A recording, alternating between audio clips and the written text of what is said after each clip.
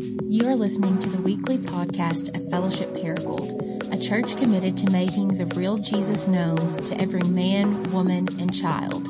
For more information about our church, please visit us at www.fellowshipparagould.com. Hey, good morning, everybody.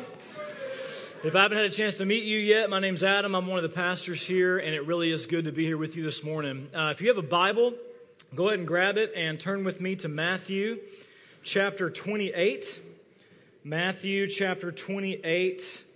And as you're turning there, let me just remind you, kind of orient us. We are 3 weeks into our sermon series that we have titled Renewal, which corresponds to our membership renewal process. So as many of you know, if you've been around here, we begin every new year as a church doing something we call membership renewal. It's just a time for us to pause and reflect on what does it mean to be the church.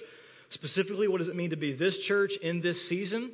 And we believe there are 4 realities that God is calling us to if we are going to be the church He's calling us to be. And every year as members, we take time to renew our commitment to those 4 realities. And they are gather, go, grow, and give. And so the last 2 weeks, we talked about what does it mean to be a people who are committed to grow up into Christ. Last week we talked about what does it mean to be a people who gather around His body as His body. And then today we're going to talk about what does it mean to be a people who are committed to go. So look with me at Matthew chapter 28. Hopefully you've turned there by now. I can also put it on the screen for you. We'll start in verse 16. This is the Great Commission. Jesus says this, or Matthew says rather, "Now the 11 disciples went to Galilee to the mountain to which Jesus had directed them. And when they saw Him, they worshiped Him, but some doubted. And Jesus came and He said to them, 'All authority in heaven and on earth have been given to me. Go therefore and make disciples of all nations, baptizing them in the name of the Father and of the Son and of the Holy Spirit, teaching them to observe all that I've commanded you. And behold, I am with you always to the end of the age.'" This is the word of the Lord. Thanks be to God. Let's pray together one more time. So, Father, we do just come before you right now, asking that you would help us to be present to you. God, you are here. You fill this place. You fill us. And I pray that we would just be oriented to the beauty and the glory of Jesus. I pray that you would open up our hearts, our ears, and our eyes to the truth that you have for us this morning. And I pray that this word would do nothing but push us deeper into relationship with Jesus, deeper into His empowering grace and presence. Get me out of the way, the fears I bring into this space and the sin that I bring into this space and all of my brokenness and messiness, I just submit to you. And I ask that you would just use me for the next few moments just to communicate what it is that you have for me and for all of us in this room. And for those who are not trusting in you today, I pray that you would awaken repentance and faith in their hearts. I pray that today would be the day, as Matthew 28:16 says, that they would encounter the resurrected Jesus and worship Him. So do that, we pray, in Christ's name for His glory and our joy. Amen. Well, in July of 2015, I received some news that changed my life forever. I'll never forget. It was my last day of vacation, and our family had just got back from this family trip, and I was exhausted, so I was vegging out on the couch, holding my still pretty new 4-month-old little girl, Susanna Jane. And then my wife comes downstairs and got this look on her face like she's seen a ghost. And so then out of nowhere, she just looks at me and says, "Well, I know what we're getting Lucy for her birthday in March." And I'm thinking, okay, it's July. Like, why are you thinking about Lucy's birthday in March? But I'm intrigued, so I said, okay, what are we getting Lucy for her birthday in March? And then my wife just looks at me with just matter-of-factly, just bluntly, just says, "I'm pregnant, baby will be here in March." And that's what I did. I literally laughed. Because I promise I thought she was joking. And I said, "Oh, you're hilarious.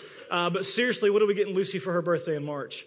And she said, "No, I'm serious. I'm pregnant. Baby should be here in March." And I said, "You can't be serious. We just had a baby like yesterday." And I'm holding this one up as proof. Like, Exhibit A, that we just had a child. There's no way you're pregnant again. And she says, "Well, I hate to break it to you, buddy, but there's 7 boxes of pregnancy tests in the bathroom. that would disagree with you, okay? And so, because my wife's the one's like, maybe it's a false positive, maybe the box is bad, so I'll buy 7 boxes. That's the kind of person that she is. And so, at this point, the reality starts to sink in, and I'm like freaking out, and I'm in shock, and I'm anxious, and both of us are kind of anxious because our world's already still turned upside down with this 4-month-old, and like the thought of another baby at that point just seems overwhelming, to the point that I actually looked at her at one point and said, how did this happen? Yeah, and she looked right at me and said, you know dadgum well how this happened. But then this is what happens, okay? This is what happens in that moment. We're both freaking out. And then miraculously, like as this news started to settle in, no joke, all of those emotions just gave way to joy. And we began to feel excited. We're like, wait a minute, we're having a baby. Like, this is good news. This is great. And then instinctively, the next thing we did is we looked at each other and said, who can we tell? Right? Because you got to tell somebody. So we picked up the phone. We called our best friends in Kansas City at that point and said, we're having a baby. They said, congratulations, you guys are insane. And then, we plotted out like this elaborate plan of how we're going to tell our families and how, back home, and how we're going to tell our church.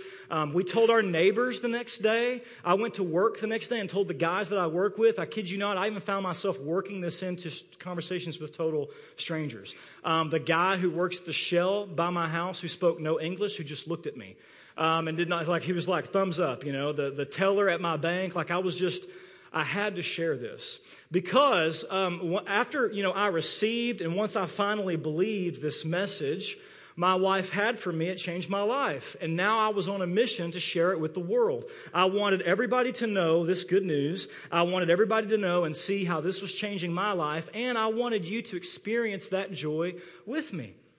And the reason I share that story with you is because I think it really does give us a great picture and a summary of what the Christian life is meant to be. As we come to Matthew 28, we see that Jesus has entrusted every one of his disciples with a message. That message is the gospel. Jesus is alive. In fact, the first thing he says in Matthew 28 when he comes out of the grave is he tells the women, go and tell everybody else I'm alive. Okay, so he's entrusted us with this message that he has defeated sin, death, and hell, and that in him there is forgiveness of sins and freedom from everything.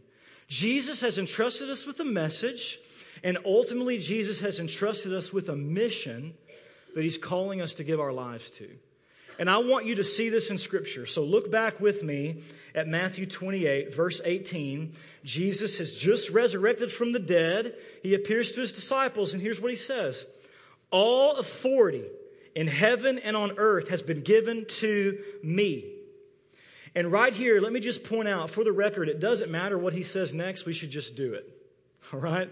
Because when a guy walks out of the grave and says, I've got all authority in heaven and on earth, that's an all-inclusive way of saying everything answers to me. I control every molecule in the universe. All of it does what I say it should do. And I just prove that by walking out of the grave.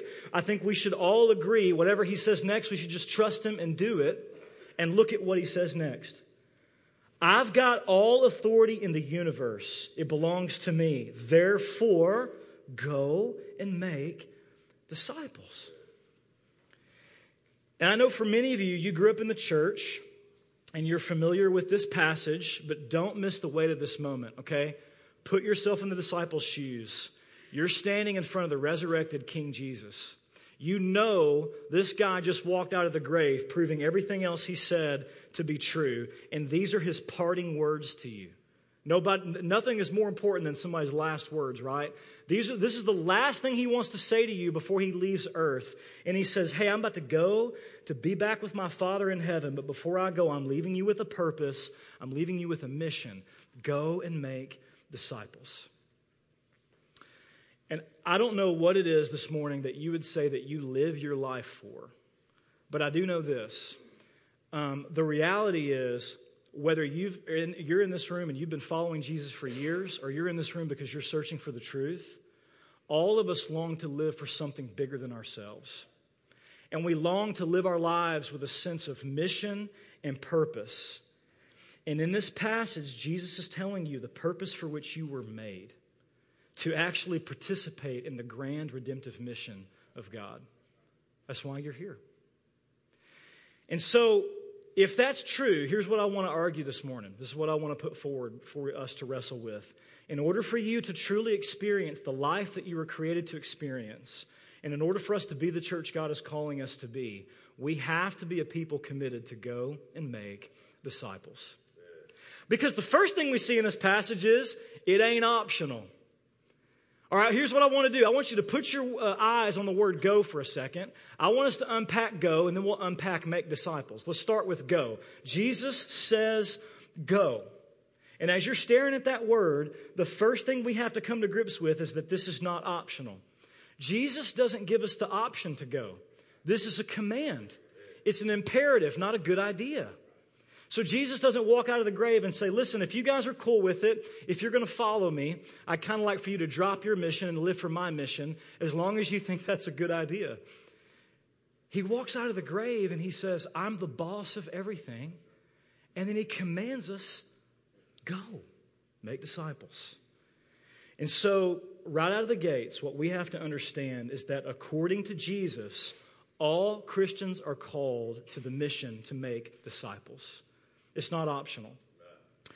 This is not something that's just for pastors or people with seminary degrees, nor is this something that's unique just to the original 12 disciples. Because look at verse 20. Notice what Jesus says in verse 20. He says, go and make disciples, and then teach those disciples to obey everything I've commanded you. Which means when you make disciples, you teach those disciples to go and make disciples. And then they teach those disciples to go and make disciples, who then teach those disciples to go and make disciples. On and on and on until Matthew 24, the nations have heard the gospel. I mean, this is what Jesus is calling us to. The point is, all Christians are called to the mission to make disciples. You could say it another way. If you're in this room and you're a Christian, you're a missionary. And that's why God has sent you into this world. Jeff Vanderstelt, the visionary leader of the Soma family, he says it like this. When Jesus says go, he's calling us to live as missionaries, as sent ones. This means if you're a Christian, you're always on mission, always being sent by Jesus. Every part of your life, every activity, every event is part of Jesus' mission to go and make disciples. And so for those of us in this room who call ourselves Christians, I think the first question we have to ask ourselves is this really how I see my life?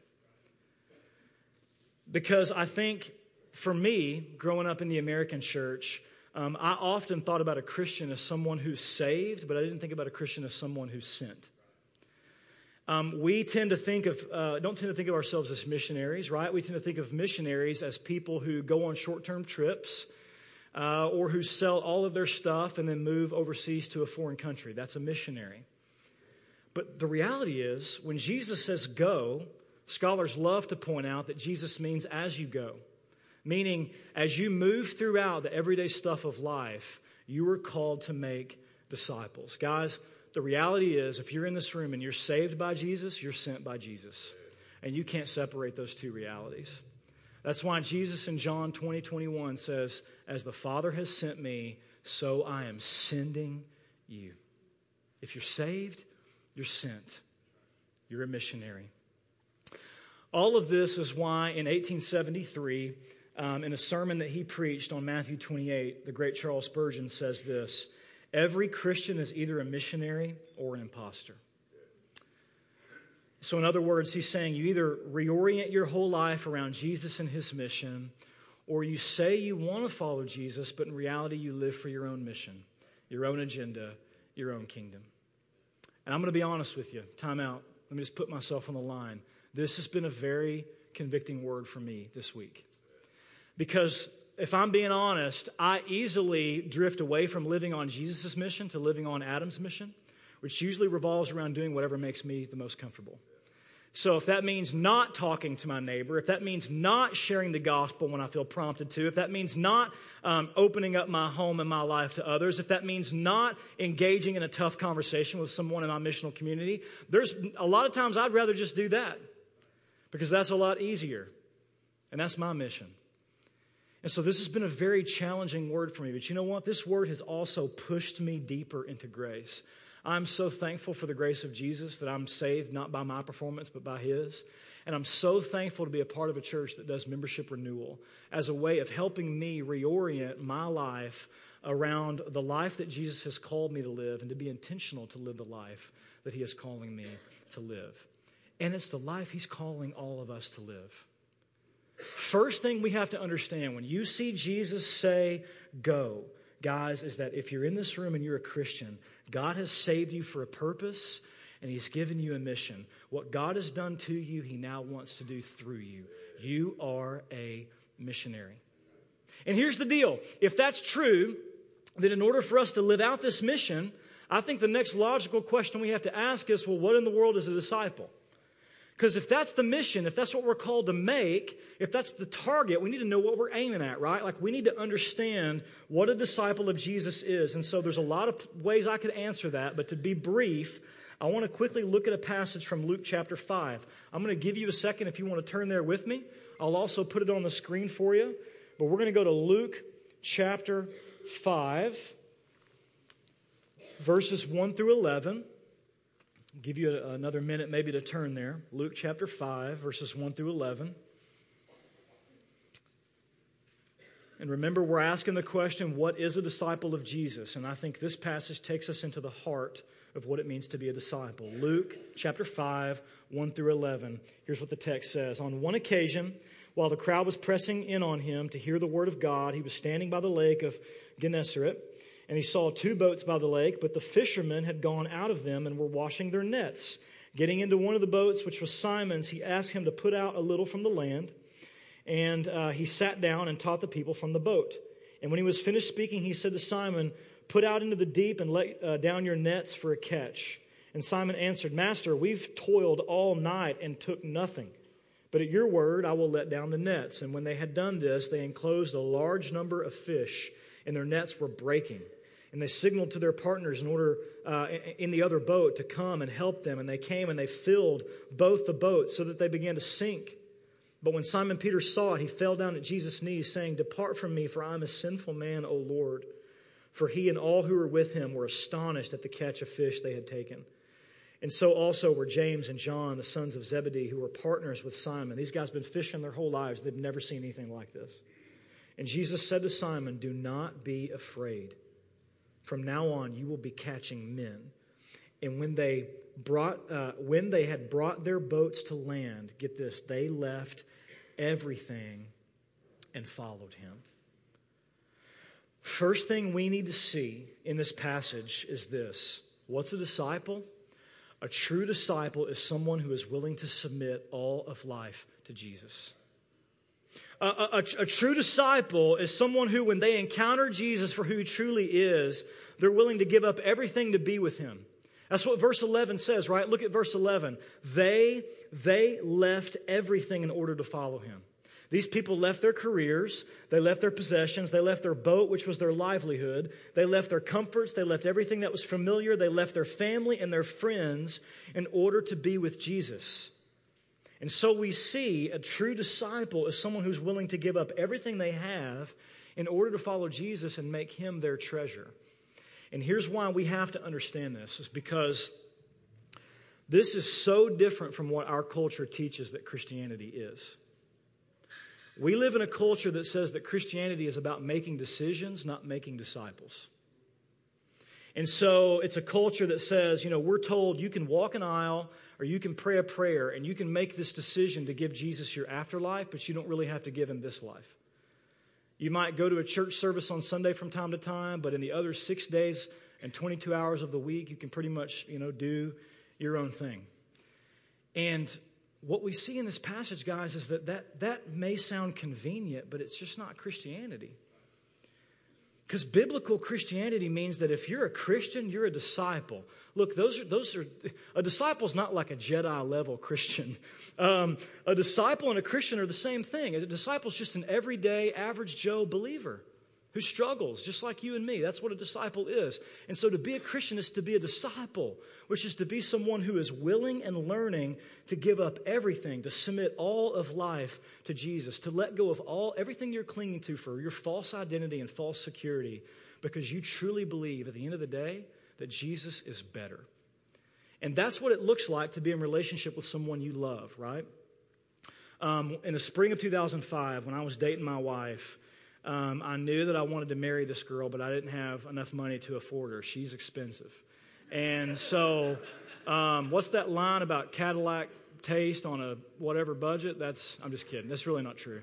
But I knew I didn't have money for a ring. I didn't have money for a place. I didn't have money for a honeymoon. And so I quit the band that I loved, the band I was in that I loved. I sold my amp, a big Marshall half-stack amp, sold it. And then I worked full-time and saved up for a year so that I could afford to marry her. And to this day, I've never regretted it because I really do love her more than I love those other things. And I believe that she's far better than those other things. Guys, this is what it means to follow Jesus. They left everything and they followed him. And so maybe for some of you, the reason you're not making disciples is because you're not really living as a disciple, and there are things in your life that you're cherishing more than Jesus, which is often the case with me. You're in good company as long as you would acknowledge and admit that and bring that to him, which is what he's inviting you to do this morning. And so I think the question I would invite you to ask is, what is Jesus calling you to let go of in order to truly give your life to him and be his disciple? What are you clinging on to that's keeping you from being fully committed to Jesus and giving your life to him? And, maybe for some of you, it's your comfort. I don't want to be in a missional community. They keep calling me to be in a missional community. I don't want to do that. I don't want to make disciples. That's hard. Maybe for you, it's the way you spend your money on things that can never truly satisfy. Maybe it's this fear that if you really sell out to Jesus, you're afraid of what it will do to your status and your reputation. Maybe it's your need for power and control. Maybe it's an unwillingness to actually own your sin and repent. Maybe it's this secret sin that you're nurturing that only you and Jesus know about. Listen, whatever it is, Jesus is inviting you from this passage. The call in your life is to drop every false hope and surrender your life to him. That's what it means, guys, to be a disciple. And it's not a call to be perfect, by the way. The early disciples were far from perfect. We see them mess up and fail time and time again. But they were committed to this lifelong process of learning what it means to submit all of life to Jesus. That's a disciple. Secondly, we see in Luke 5 that a disciple is not only someone who's willing to submit all of life to Jesus, but a disciple is someone who makes more disciples. That's what it means. So look back at the text at Luke chapter 5. Look what Jesus says to his disciples in verse 10. He says, "Don't be afraid. From now on, you'll be catching men." And remember, he's speaking to fishermen, so he's using this fishing imagery. This is the same thing he says in Matthew chapter 4, verse 19, where Jesus says, "Follow me and I'll make you fishers of men." You guys are going to be fishers. You're going to catch men. That's what it means to be a disciple. And I realize that when you look at me, one of the first things that comes to your mind is, boy, that Adam's a real outdoorsy kind of guy. But believe it or not, recently I went fishing. Jeff Murphy took Jared and me out on a fishing boat, right, St. Francis River one afternoon, and I happened to catch this bad boy. I think there it is. I'm holding it close to the camera to make it look a whole lot larger of a fish than it actually is. But that's right, guys. We fished for 4 hours, and I only caught that one fish. And I was darn proud of it, too. But here's what I learned that day about catching fish. It's not easy. We were out there for 4 hours, and I caught one fish. You heard these guys in this passage say, "Jesus, we've been out here all night. We haven't caught anything." Here's what I learned about fishing. It's not easy. It's hard work. It's long hours with often little results, like hardly what you think anything to show for it. And then it's messy. It's like once you actually catch a fish, you've got to prep it, you've got to clean it, you've got to do all that. It's messy, difficult work. And then Jesus says, exactly. That's what it looks like to make disciples, and that's what I'm calling you to give your life to. See, here's what these guys would have understood. If you're a fisherman in the ancient world and this is what you do for a living, then you understand not only is this hard work and this is difficult, but you've got to orient your life around this to make it work. Like your time, your schedule, your priorities, it's all about catching fish. And Jesus says, exactly, that's what I'm calling you to as my disciples. I'm calling you to orient your life, your time, your schedule, all your priorities around teaching others to submit all of life to me.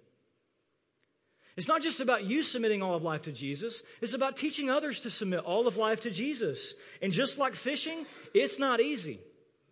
It's difficult. It's messy. It's going to be long hours with what seems like little results. I mean, goodness gracious, Jesus spent 3 hours. Jesus, the perfect disciple maker, spent 3 hours with his guys all day, every day, and they still messed up all over the place. This is hard work. And it takes reorienting your entire life. But let me tell you something. There is not a greater adventure in this universe. Amen. And this is what Jesus has created you for. You want to know why you exist? Are you here this morning and you're wondering, like, what's my purpose on this planet? Why do I get up out of bed every day? I'm sick of the mundane, like clocking in and clocking out. Like, what's the point of all of this? This is it, guys. This is what Jesus has created you for. It's the greatest adventure in all the universe. Go and make disciples. Listen, I want you to get this. You have been uniquely wired and uniquely placed for unique opportunities to make disciples. If you're in this room and you're a stay-at-home mom, you're a teacher, you're a welder, you're a lawyer, you're a doctor, you're a coach, you're in finances, you're in high school, you're in college, the missional community you're in, the neighborhood you live in, who is in the office or the cubicle next to you, whoever you share a workspace with, the names and the faces of people your life intersects with through your kids' sports, wherever you are, whatever given situation you find yourself in, Acts 17 is super clear. You're there because you've been sent there. You've been placed there, and God has surrounded you with people whom He's put a longing in their heart for Him, and they don't even know it. And you're there because you've been uniquely wired and uniquely placed for unique opportunities to build relationships, to speak the gospel, to show other people through your own imperfections and mistakes what it looks like to submit all of life to Jesus. Because disciples make disciples. So who are you discipling? Who is it? Who has God sent you to? Who has He sent into your life to disciple them? And maybe at this point you find yourself where I'm at, where it's like, man, I want to do this. Like my heart feels motivated by this and I want to do this, but how in the world do you do it?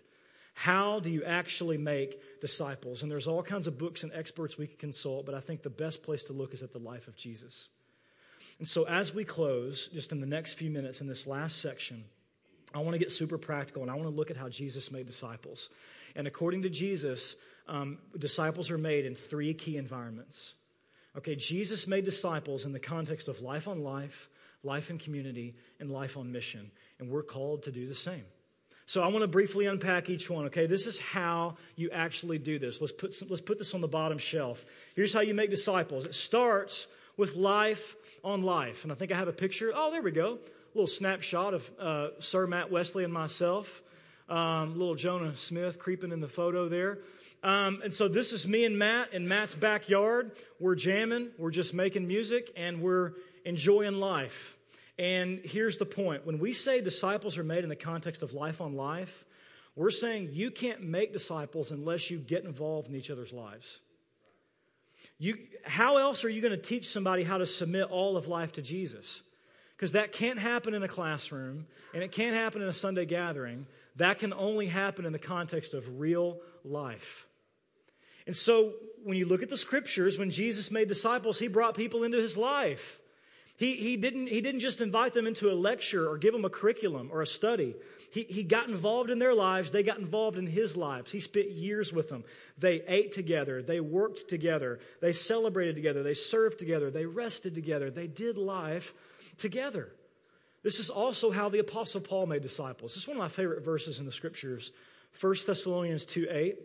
I'll put it on the screen. Paul says, we were glad to share not only the gospel of God with you, but also our very lives because we cared for you so much. Paul says, you want to know how to make disciples? You share the gospel with people and you share your life with people. That's how you do it. You share the gospel with people, you share your life with people. You welcome people into your life, you let them see your life. So like what this looks like for Carrie and myself, and we don't do this perfectly, but what we try to do is we try to pray, God, who do you want us to be in life with outside of just a Sunday gathering? And we try to open our home and be in life with people and do normal things like play guitar and eat meals and do things like that together and have normal conversations about the weather, about work, about kids, about did you see that game last night? And then, we let them see our life. We let them see like how's Jesus impacting our marriage and our parenting. And my missional community gets to see me fail at parenting all the time. And they get to see how we deal with conflict. And they get to see where there's places of unbelief still in our hearts being worked out. And they get to see it past the surface, right? Life on life is where you get past the surface. And then we get to see into their lives. And we get to see what are the opportunities we can encourage them and we can speak the gospel to their areas of unbelief. Guys, it can't happen if you're not willing to get involved in each other's lives and share life together and share the gospel together. I love this, man. Sometimes we think the gospel is just for unbelievers. And so we have this weird dichotomy between evangelism and discipleship. But no, like discipleship often starts before people are believers. I think it does. And then evangelism continues after you're a believer because you always need the gospel. And so you can't make disciples if you're not willing to point people to Jesus with your mouth. Like not just with your life, but to tell people. And guys, the easiest way to do that is tell them your story. You can tell them your story. How has Jesus changed your life? Share that with somebody this week, would you? Tell them how Jesus changed your life. Ask people to share with you their story and then listen for their heart. Because they'll tell you everything they believe and everything they're longing for and everything they're trusting in. And then those are potent, powerful gospel opportunities where you can point them to Jesus as the true and better of what they're longing for. Paul says, I long to share the gospel of God and my very life with you. I want to do this is life-on-life discipleship. Secondly, we make disciples not just in the context of life on life, but we make disciples in the context of life in community. Here's an image, life in community. And look, as you're looking at that image, listen, the reason why this is so important is because if I try to disciple you one-on-one, you're going to look a lot more like me than you look like Jesus. Help us. Just ask my wife, Randy. Lord help us. Mercy, Daddy. Thank you, Scott. Anybody who knows me will tell you I'm not a perfect representation of Jesus Christ. You need the body of Christ for that. And so if we're going to disciple people, we can't just do it by ourselves in a vacuum. We have to get in community together. I have to pull people I'm discipling into a place where they can encounter people that Jesus has made different from me. They have different gifts, they have different personalities, and they can be shaped. We can be shaped by one another. Jesus did the same thing, guys, when he made disciples.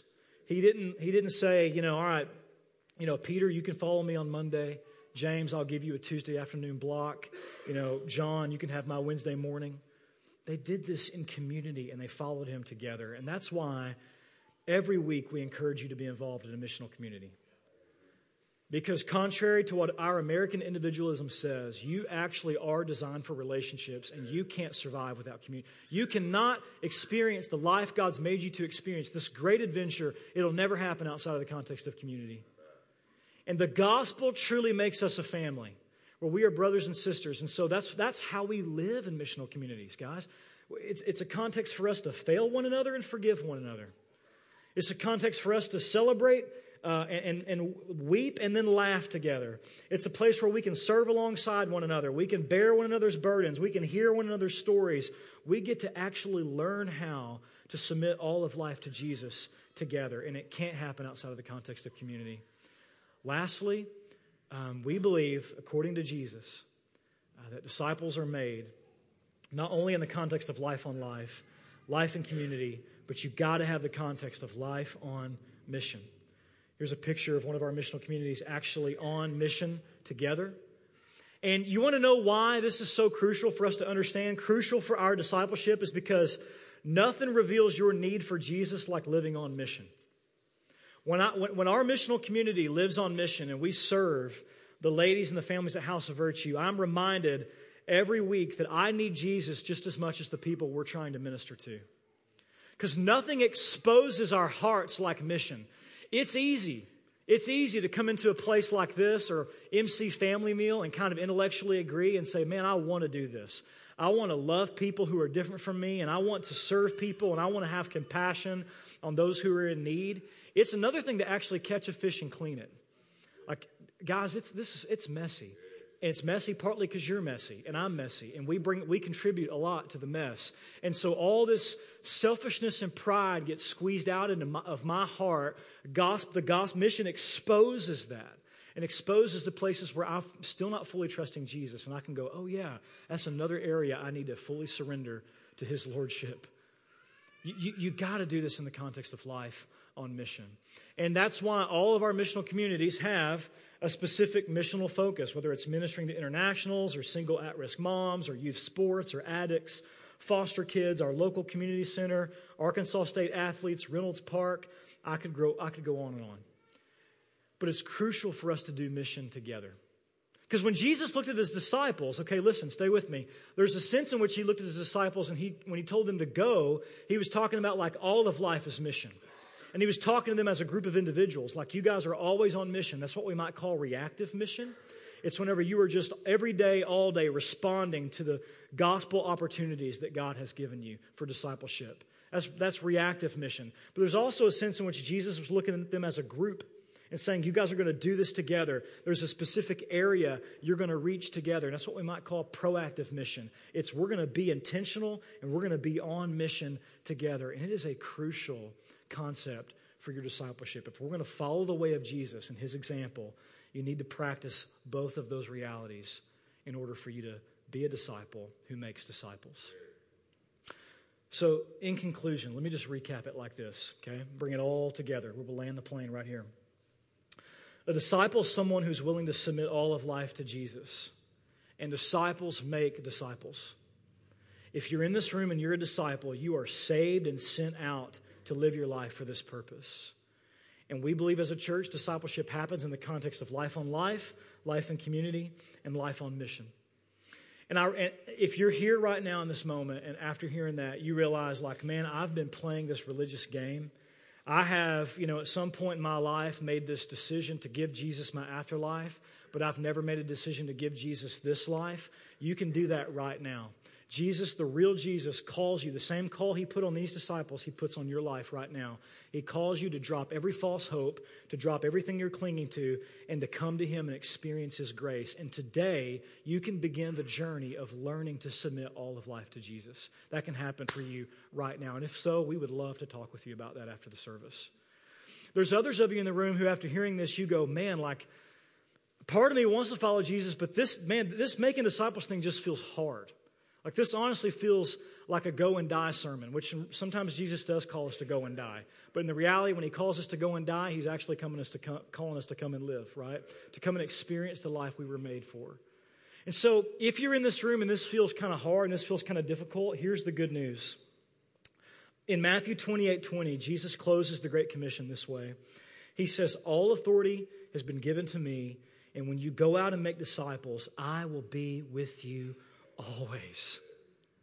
Jesus says, I'm not just giving you a mission, I'm giving you myself. And in Acts chapter 2, we know exactly what that means. Jesus has given us his Spirit to empower us and to guarantee that this mission will be a success. And that means, guys, that the good news is the ability to live the Christian life and to make disciples doesn't rest on your power, but it rests on the empowering presence of the Spirit of Jesus in you. And that means the pressure's off, guys. Like, you realize it's not on you. You don't have to have the right answers. You don't have to have, know all the right stuff to say or know it all. You have all the power you need to be on mission and make disciples because you have the same power Jesus had to do what Jesus did. And the greatest news, guys, is in the end, the mission is already accomplished. It's already a success because the one who has all authority is going to win. And he's already won because he walked out of the grave to prove it. And that's what we celebrate every week at this table. What we celebrate at this table is that Jesus is the greatest missionary in all the universe, who left the comforts of heaven to come all the way to us and to make a home with us and to share good news with us. And not only did he share good news with us, but he shared his very life with us. He gave his life for us that we may have true life in him.